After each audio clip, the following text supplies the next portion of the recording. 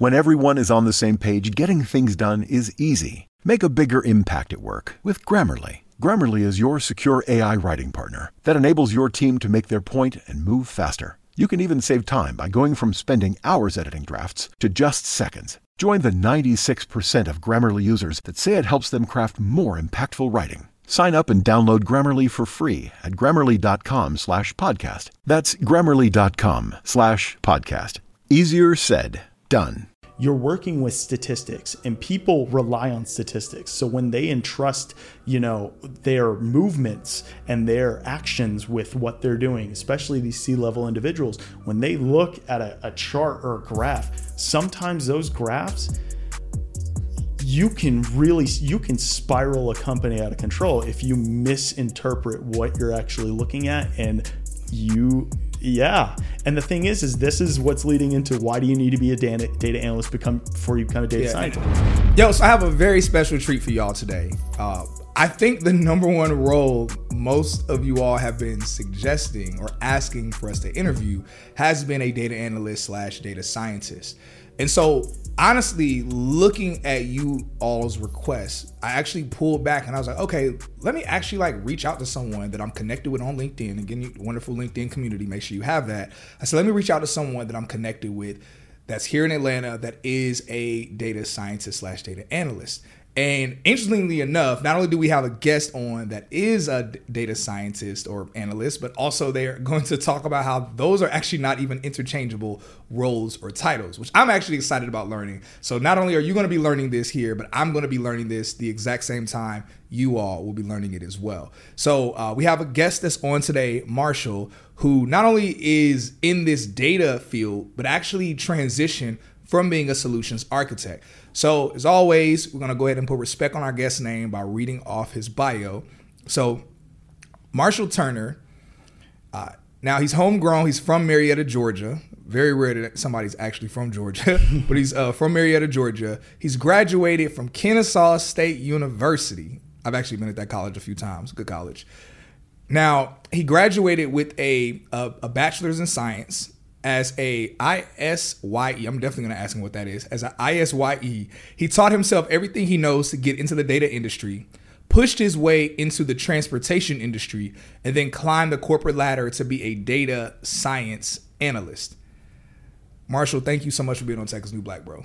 Thank you for the invitation, really. I'll just answer that question right out. ISYE is Industrial and Systems Engineering.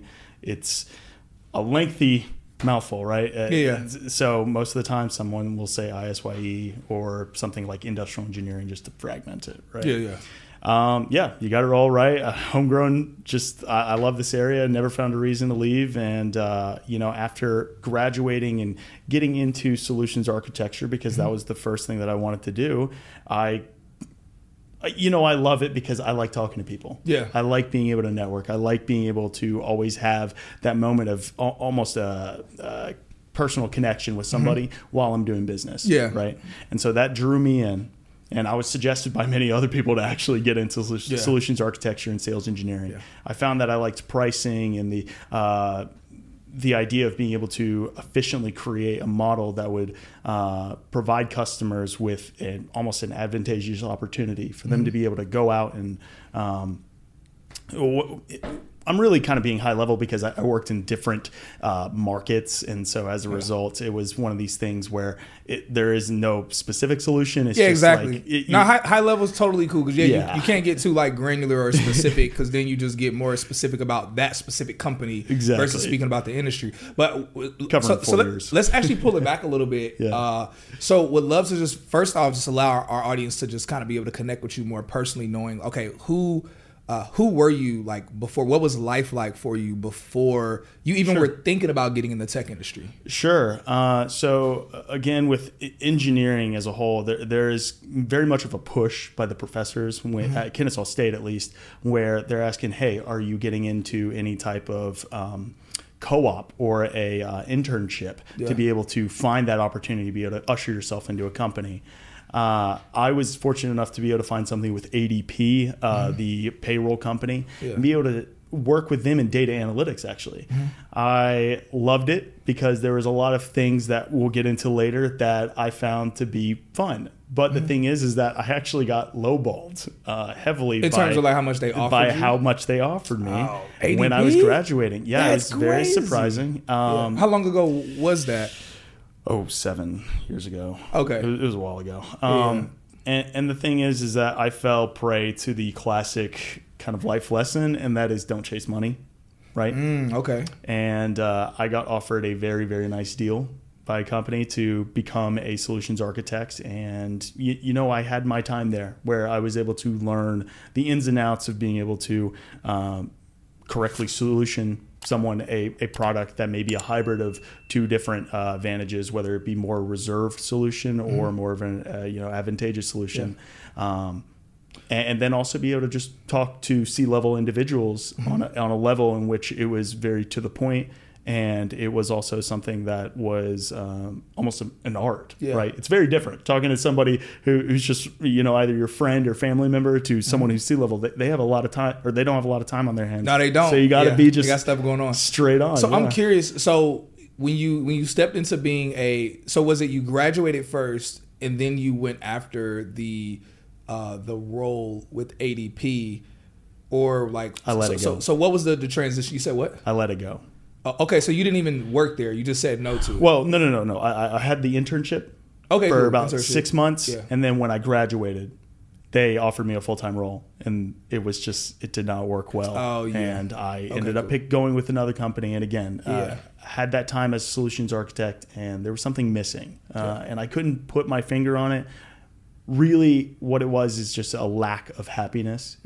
I didn't find fulfillment in what I was doing. I can understand how people can find fulfillment. Oh my gosh, find fulfillment in that, right? Yeah. But for me, it just wasn't my forte. And so I needed to change things up. At that point, it had been about 3 years. I had worked with 3 different companies or so. And my data skills were very rusty. Okay. So at this point, I was almost starting out kind of with nothing, right? Clean slate. And this is something that was a little bit of a challenge because you have to stand out by having these computer skills if you want to get into data. And you can't just simply say, well, I'm smart. I can do it. I'll figure it out, right? You can't do that. So how do you do it, right? You can take classes. There's plenty of boot camps out there. Georgia Tech has a great one that's offered that's 10 weeks of just coding. And people use that to be able to segue themselves into a position right here in the Atlanta area. But for me, I wanted to find something that may be able to cut costs because at that point, I was kind of tight on money. I didn't really want to push myself, at least yet, to get into a master's or some type of graduate degree.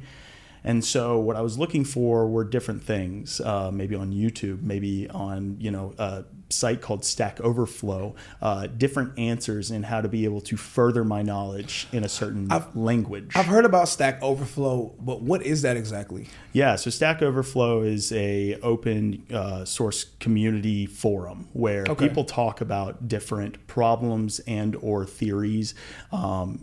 And or anything really about languages as a whole, computer languages. Yeah. So if you are curious about maybe some of the homework that you might be working on in a class for, Java, right? You can look up on Stack Overflow, how do you do this, right? And it will pop up. There will be something there, right? And it's usually because someone asked that question before and someone gave an answer to it before? Maybe. Or is it also like Google search engines are just off the chain really good at connecting, your concern with what you're querying, right? That's what I was wondering. Okay, cool. Yeah. So for the most part, what I was doing is I was using YouTube.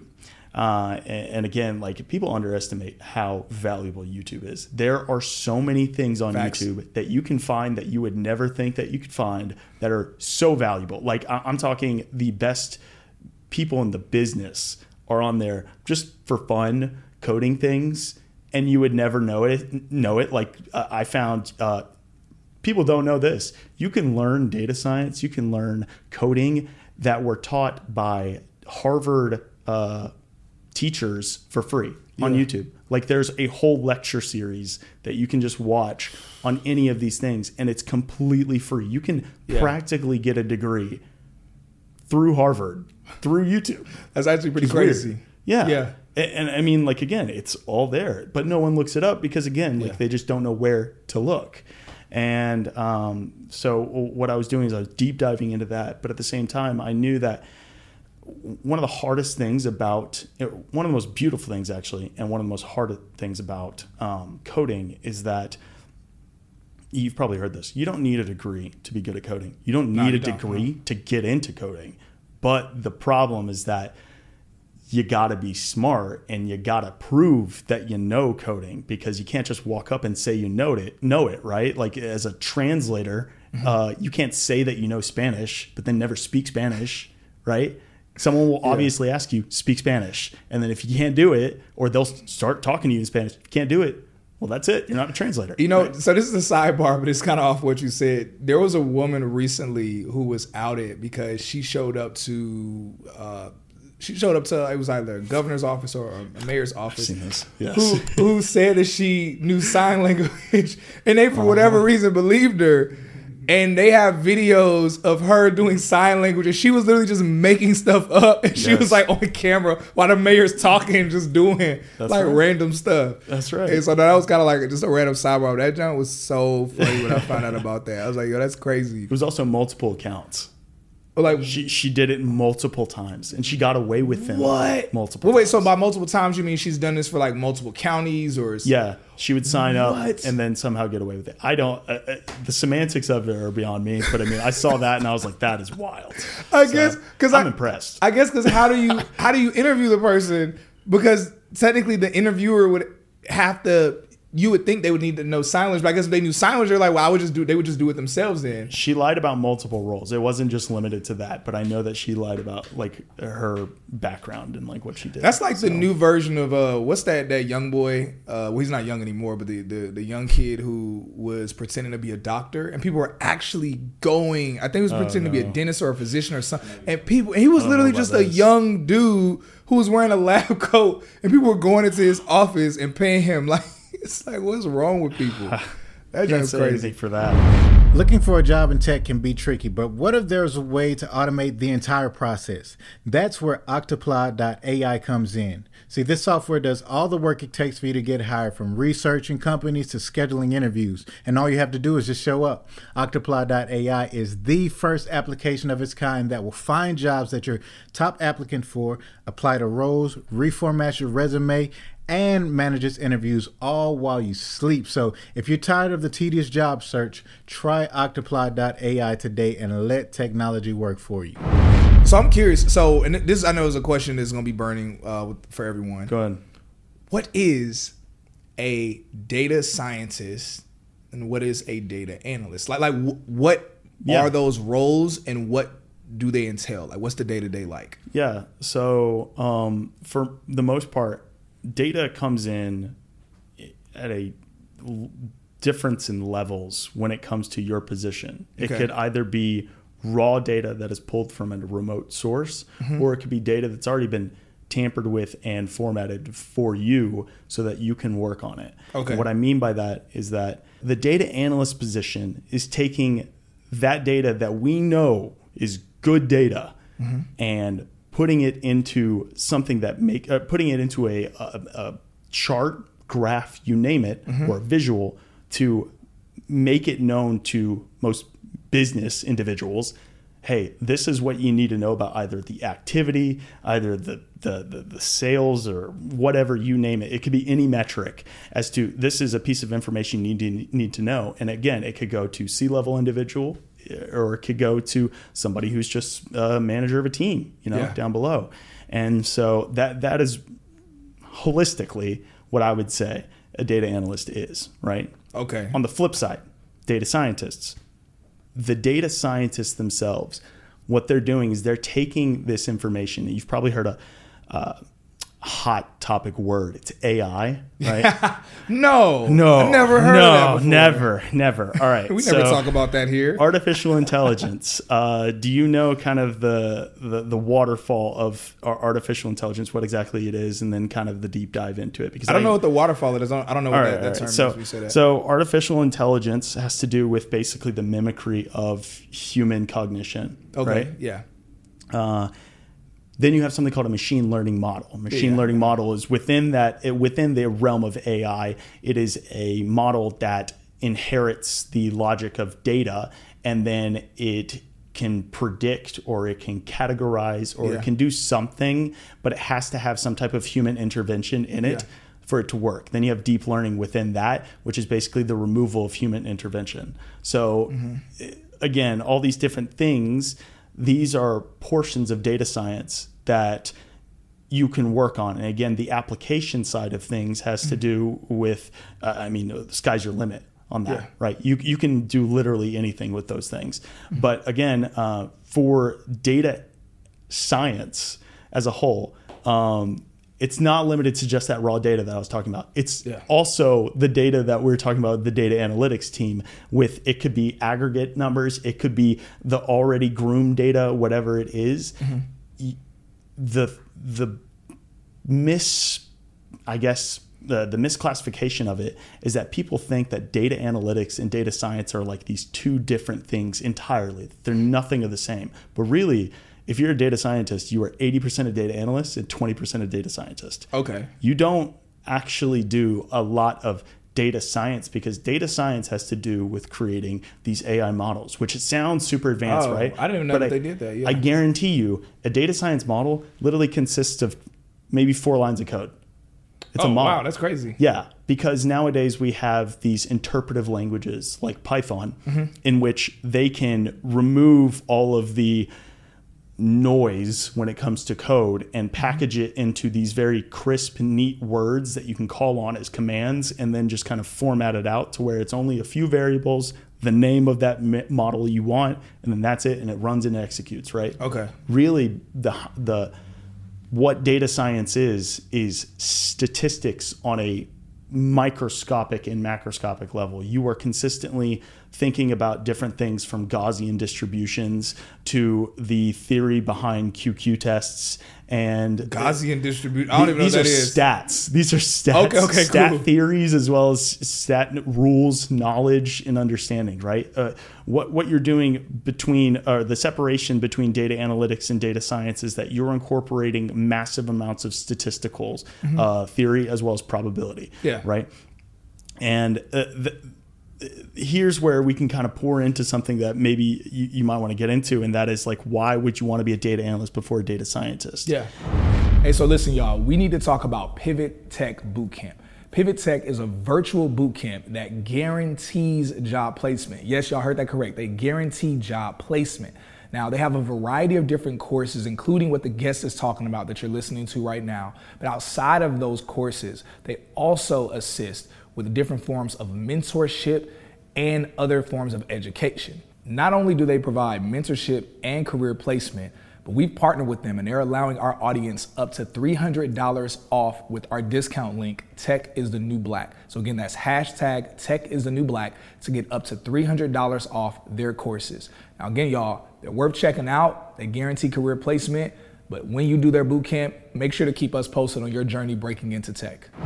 I do want to ask that, but I actually want to kind of go like a bit, I'm not gonna say a bit more granular, but let's say, honestly, something as basic as like, what is, this is gonna might sound silly to you. Go ahead. But again, we have a very broad audience. We have an audience where they're significantly more technical than you and I could ever imagine. Yeah. And we have an audience of people that honestly, like every day we have a new person that's like, what is tech? And so, that's fun. So with that, I actually would like to even address like data. So when you talk about data, for the person that's like, okay, I hear you talking about data. I love the analogy that you gave. They're like, what is even data? And so I guess if you can speak on, and I guess an example that most people are very familiar with is even like social media. Obviously there's data that's extrapolated from social media. And so if you can explain to someone that doesn't know much about tech, doesn't even understand what data is, but they understand social media, and it's like if you kind of explain it from that component of even what data is, just using social media as an example.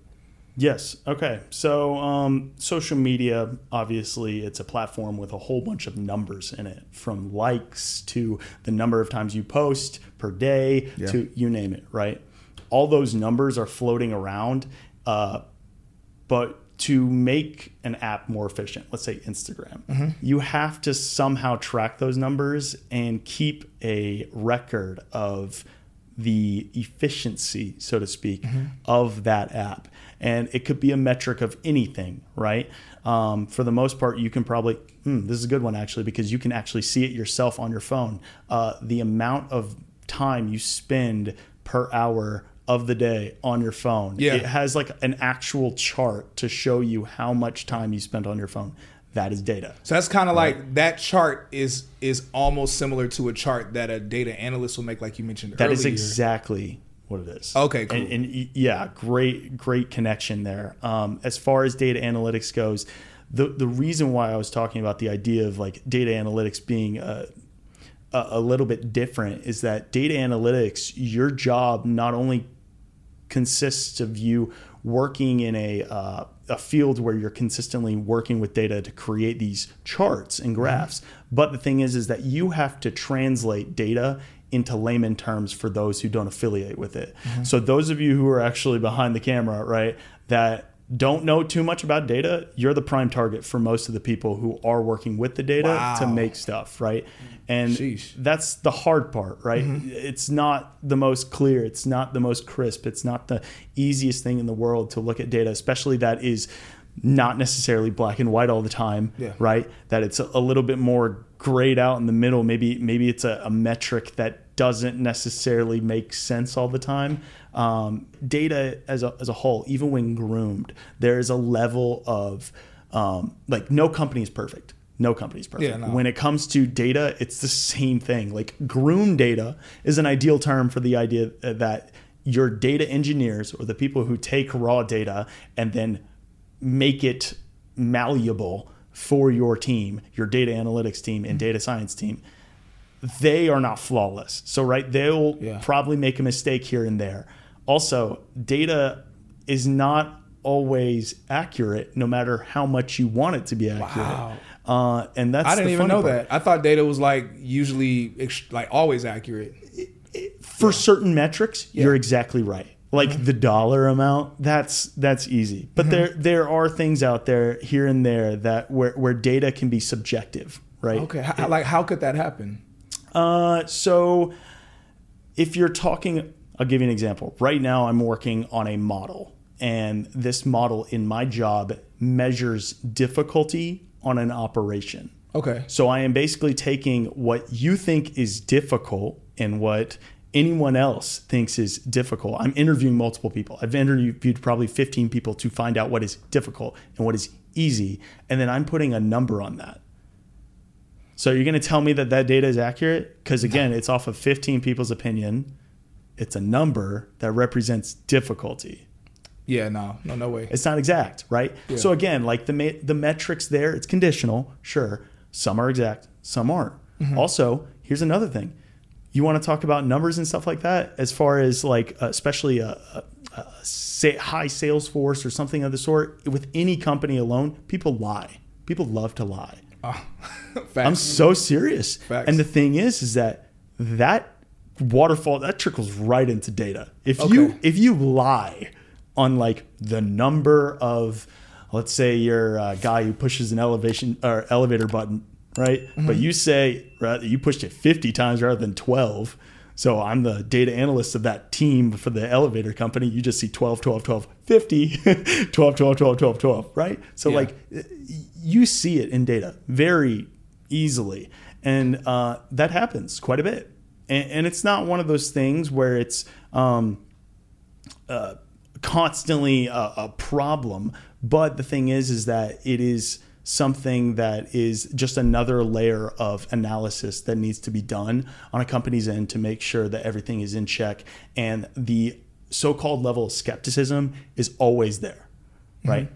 And so data science as a whole, though, is all about probability and the pouring in of all these statistical theories. And when you're breaking apart and putting back together these queries or searches of data, so you're just collecting certain styles of data that you want, maybe for a particular reason, right? It can definitely get gummy, so to speak, or gunky, whatever the word is, like messy. Yeah, I've never heard messy, gummy before. I guess gunky, yeah, messy, right? With like what you're trying to pull, especially if it is something that the data isn't necessarily the most accurate, or the data is not as well tracked, or the data is here's a good one actually. Domestic violence, when it comes to weapons and like firearms being pulled in like homes and whatnot. Most people think that we have like really good numbers and trackings as to like mass shootings. Yeah. But a fun fact about mass shootings, you can dictate what you think a mass shooting is based on a number, right? We could have 50 mass shootings if you consider a mass shooting 4 people, but you could also dictate that we only have 3 mass shootings if you think the mass shootings is 15 That's true. people. There is no fixed amount for what a mass shooting is. That's actually true. Wow. And so I never thought about that. What's interesting is that people like, again, they struggle with that particular take, right? And again, this expands out with a whole bunch of different topics. But again, it's the idea of like, what is your definition? What is your definition? Yeah. How are you going to handle that, right? And so you're seeing things where data can be a little bit ambiguous. Yeah. Just a little bit. Right. That's true. I never actually never thought about, because you hear all the time they're like, oh, there's this many mass shootings, but like no one actually thinks, well, okay, what constitutes or what do you categorize as a mass shooting? Yes. Yeah. Yes, exactly. And again, we're getting better at it. You know, there was an interview with somebody who was in the Department of Homeland Security, I think, and he was talking about that in particular. And he's like, the tracking of data, we've gotten better at it, but we're nowhere near like there to say that we can have valid opinions on the matter of like activity, right? So not to get on a tangent about it, but the whole reason I bring it up is, again, the idea that like it doesn't matter how advanced or successful your company is, but at the end of the day, there will always be problems that you have to either mitigate and or remove. Yeah. And so like there's these things called like imputation methods, right? Imputation methods is a form of removing and or, well, it's not a form of removing, sorry. It's a form of reassigning maybe a value for a record that was in your database that is null. And I need to keep all the data that's connected with that record. So I don't want to remove it, right? So I have to basically create an average off of what is remaining to be able to create some type of value for that record, that specific record, right? Imputation, that's a form of work that data scientists do on the regular basis. Yeah. Right. What we're trying to do is retain as much data as possible, but at the same time, make sure that what we're creating is a better representation as to what we're trying to either find or execute. Right. Bro, so you said a mouthful, and there's something. A mouthful of good stuff. So I'm like more nerdy than like y'all realize. I'm not very super technical, but I love knowing how things work, how information is pulled, and how things are determined. Because I mean, of course, we all talk data, we talk numbers. We're like, oh, this statistic says this, but it's like, okay, well, how is this information actually being pulled? What's crazy is that you have me rethinking a few things, because I read a book a couple years ago called Dataclysm. And it's by the founder. It's by the founder of OkCupid, and it was the entire book was literally them talking about data that they've pulled from OkCupid and what it says about society as a whole. And it's really interesting. Like one of the chapters talks about relationships, another chapter talks about like different social issues. It's a very kind of like broad array of things that it touches on, and man, I've quoted the book countless times because of the data and things that they pull from it. But now listening to you, I'm like, man, like now I have to question even the data that it pulled. And like, okay, like I guess you can't even make definitive, like you can't make a definitive, like, okay, this is what something is because of the data that was pulled from here. Like, you can make a statement about the numbers, but you can't necessarily make a definitive statement about everything that the book was touching on. So you're touching, not to use the same word, but you're touching on something that is a real problem in modern day data analytics and data science. And that is people underestimate the power of data.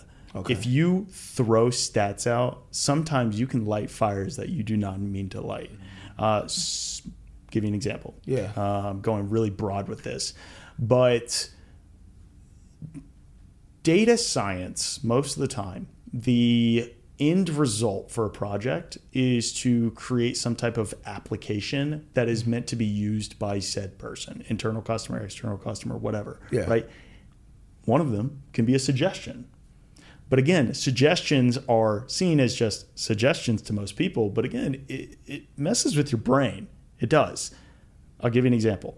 Let's say salesman A wants to, I don't know, sell an item, right? And he's got a whole range of items. You have margin on those items, or a profit that you can make off of it, right? Yeah. From buying that product and then either vamping it up or, just putting it on a different platform and then selling it for a little bit higher of a margin, right? If I gave you a counter that you could look at every time you picked up an item, and that counter gave you a number 1 through 4, and the 4 being the highest margin you can get and 1 being the lowest, even if I didn't tell you if it was right or wrong, would you look at it and then would it sway you to like pick up certain items that are 4 or 1 or whatever? No, that's very true. It's literally, yeah. Here's the thing. Let's say I put on there that there's a difficulty of how hard it is to sell that item. Oh. Right? Then you look at it and you could see that maybe the 4 being the most difficult, and then it says a 3 for the highest margin. Which one are you going to do? Are you going to bite the bullet and you're going to sell it because this is the highest margin? Here's the thing. It can sway human nature. Yeah. The guy or girl, whoever it is, looks at the item. They can trip up for a second and go, oh, well, I'm only going to aim for those that yield the most profit. I'm only going to aim for those that's the easiest to sell. Yeah. Whatever, you name it. But again, like, this goes on with not only intentional things that you do as a data analyst or a data scientist, but this is unintentional. There are things that you may create that in your mind may be an innocent thought that can be easily corrupted. And there can be things that you create that you, for instance, I'll give you an example. Spotify created an application that we all know of that you can listen to music and whatnot, right? Before the big boom of Spotify, though, it only sold music, or it only offered the idea that you could listen to music. I don't know if you guys knew this, but the podcasting was completely unintentional. I didn't know it was unintentional. Yes, they allowed the idea of you being able to upload very, very large amounts of data or really like your records, large files, your record, right? So people realized that you could one day that you could upload like a 3-hour long song if you wanted to. Yeah. Within about 2 weeks, they had like 275 million gigabytes, just like, or not gigabytes, something like petabytes or something. I never heard of petabytes. Crazy. That's outrageous. All right, don't quote me on that number, but it was a massive number. I'm tripping off just petabytes. I've never heard of petabytes. This is like one of these things where I was listening to it, and it was, if you ever heard of Freakonomics, I love that podcast. But I've heard of him. That podcast, actually, they interviewed a guy from Spotify. He was saying they were buying data centers like that day. They had to go in and literally buy out data centers, ask third partiers like, hey, can we use your data? Because we did not have enough servers to be able to supply like the traffic of all these uploads. And they said our company literally like tripled in size because of this unintentional thing that they just never thought about. It just happened. It manifested, right? And were these like primarily podcasts?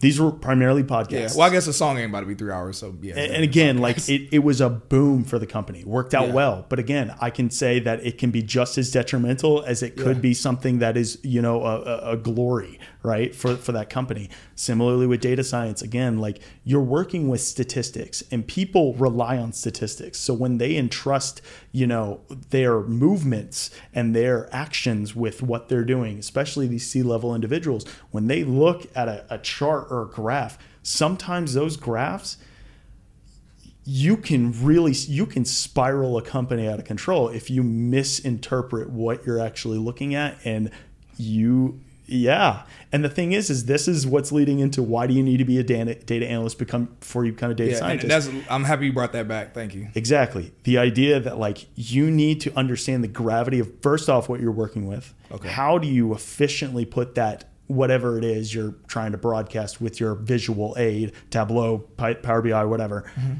on paper so that it's easy for someone who doesn't necessarily know technology to read and interpret, right?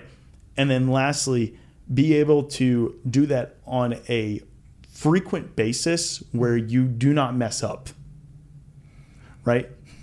And establish almost a checklist for yourself. When you go through something, be able to look at your query or the search or your code really to search and be able to see, okay, everything's checked off. This is exactly what I want. This is how I'm pulling it. This is where it's going to go, whatnot. Because again, the idea is that everything is kind of interconnected with data, and block A will ruin every sequential block after that, right? Okay. So you just got to make sure. And again, that's also connected with like CS, any CS, right? So again, just coding in general. Hey y'all, we have some incredible news that I'm super excited about to finally announce our private tech community. Yes, you heard that right. A private tech community exclusively for you all who want more than just the podcast. You want more than just the FAQs. You want to talk with tech recruiters. You want to talk with hiring managers. You want to talk with coaches. You want to talk with people that can help with editing and rewriting your resume. Maybe you're somebody where you just want to be a part of a community where we're talking about updates of what's happening in the software industry. Y'all, this community that we've launched is also going to involve a Discord where we're going to be talking about updates in tech. We're going to be talking about companies that are hiring. We're going to be talking about upcoming tech events. So that way you don't have to miss any of the gems that I know, but not even just what I know, but the gems that friends of mine that are also in the tech industry know as well. So if you want to be a part of that community, go ahead and sign up so that way you can join us. We have a few different tiers. Ultimately, it's all tuned in for you. Oh, and last thing, also within this community, we're going to be streaming all of our interviews with our podcast guests. So instead of you having to wait months to watch the videos later on, you will actually be able to watch the interviews in real time and ask your live questions to those guests. So make sure you join our tech community. So how does someone make sure that they're becoming like the best data scientist or data analyst? I'll tell you this, you are going to mess up. You go into data, you're going to fall flat on your face. Everyone does it. I have done it, right? I'm not going to say what does messing up look like? Not with you. I can tell what you. Does messing up I look can like tell you in people? general. All right, I have witnessed people because there's a popular programming language called SQL. Yeah. That a lot of people use, or SQL, or however you say it. That basically can query or search information, and that also is a UI that shows the housing of all your data, right? You can accidentally drop a table, meaning you eliminate it from the database. It was never there to begin with. So basically the table that was created based on the data that was pulled. The table or graph, like you were talking about earlier. But also eliminate it from your actual server. Yeah. So you actually get rid of it, or you can get rid of it. Okay. You can get rid of it entirely. There are stories that I've heard of. I've witnessed stuff like this. People have dropped the entire table by accident. Truncate means that you clean out the table, but you leave the structure. I'm talking like billions of rows of data. And how? And I know this varies company to company, but it's like, how big a deal is that? I mean, I would be pissed if we lost all our data. Well, I mean, this is along with the idea of like solutions architecture for data centers. You need to have backups on backups just to be able to spin up and then bring back what your last, I guess, 24 hours looking data looks like, right? Everyone should always have that, right? At the fault of the company, I don't think that, God forbid, there was a company out there that didn't have a backup, right? But I mean, for the most part, it can be very detrimental because sometimes these tables are not only representative of the data that you see, but it probably has like internal logic in it that manipulated the numbers to where maybe it's on an aggregate level or something that took hours for someone to code, but like they just didn't realize it, right?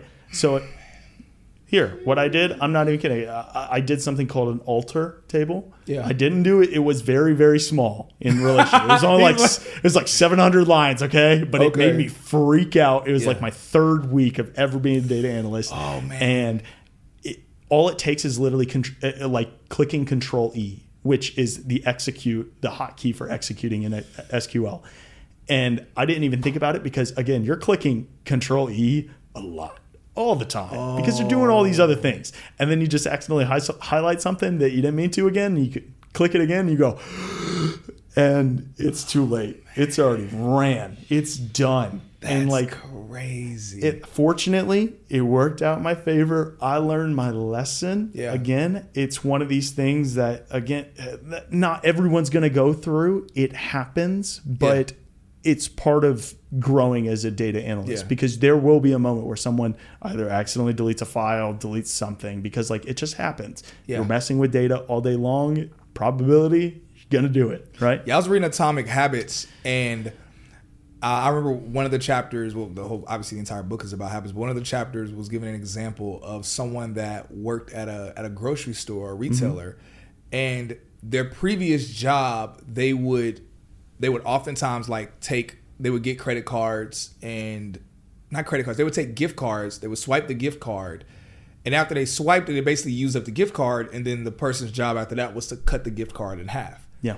And that was their previous job. But now they're working at like a grocery store and they're not thinking. They're just kind of daydreaming. Someone hands them a credit card to make the payment. They swipe the credit card and then they cut the credit card in half in front of the person.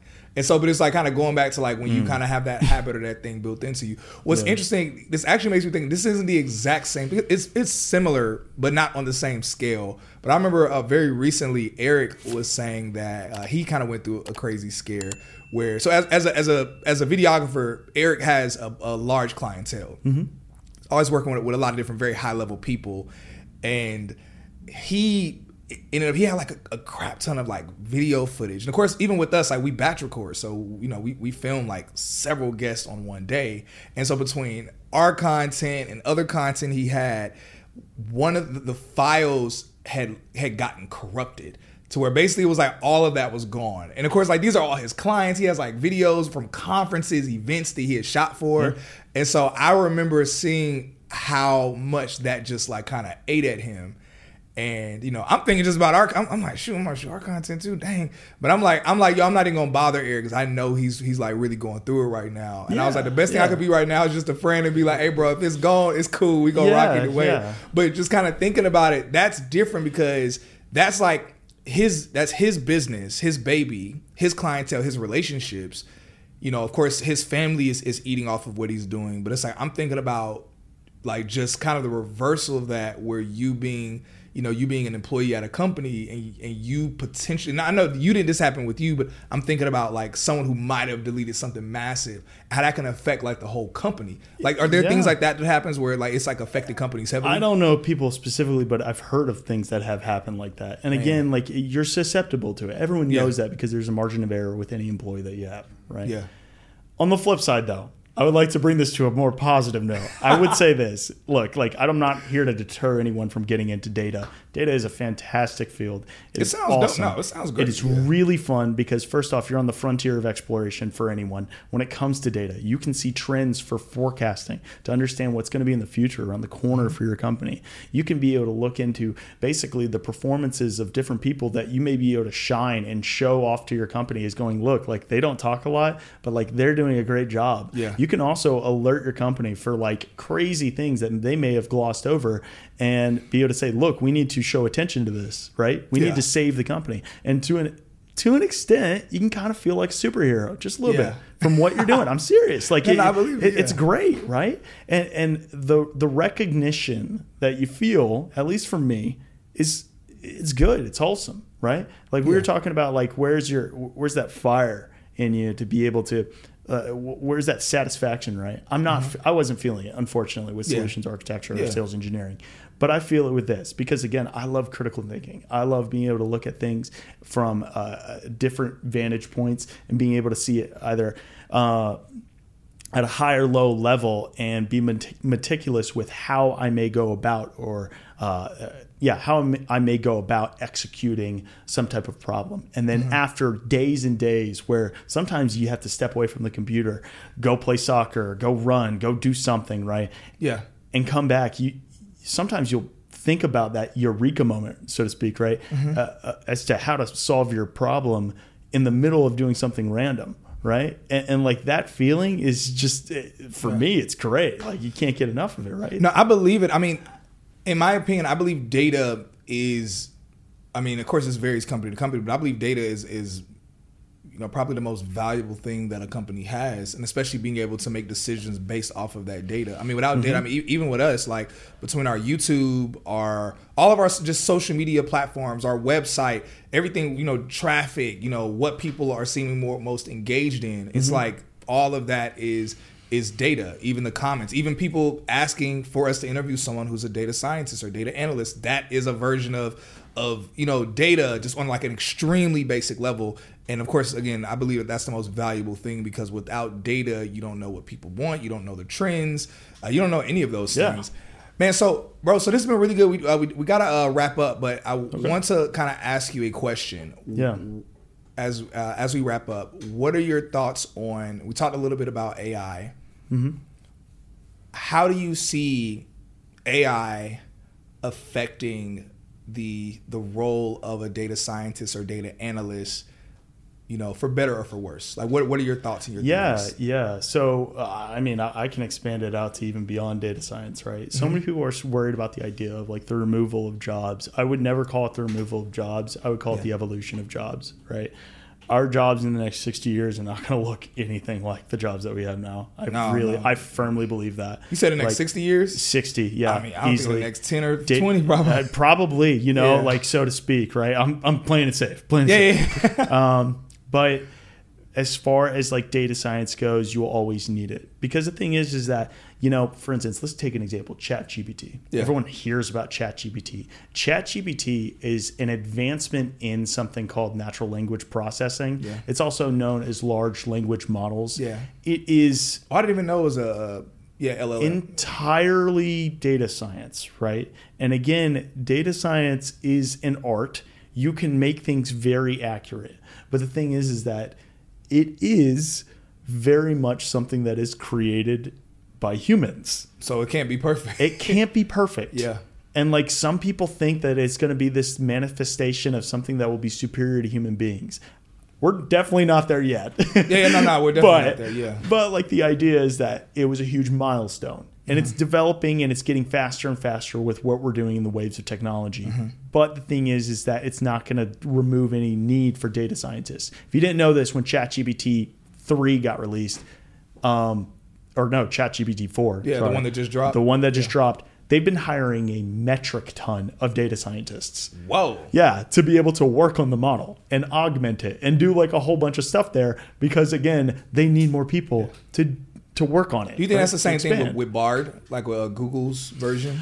Yeah, same thing. They're going to have to do the same thing because, again, the whole point of hiring those data scientists, we're looking at all the problems that would occur if you break ChatGPT somehow. Yeah. Like that's what they're doing. So again, to answer your question, no, I don't think that's going to endanger anyone's job, so to speak. But again, like we said, the evolution of your job is definitely going to be there.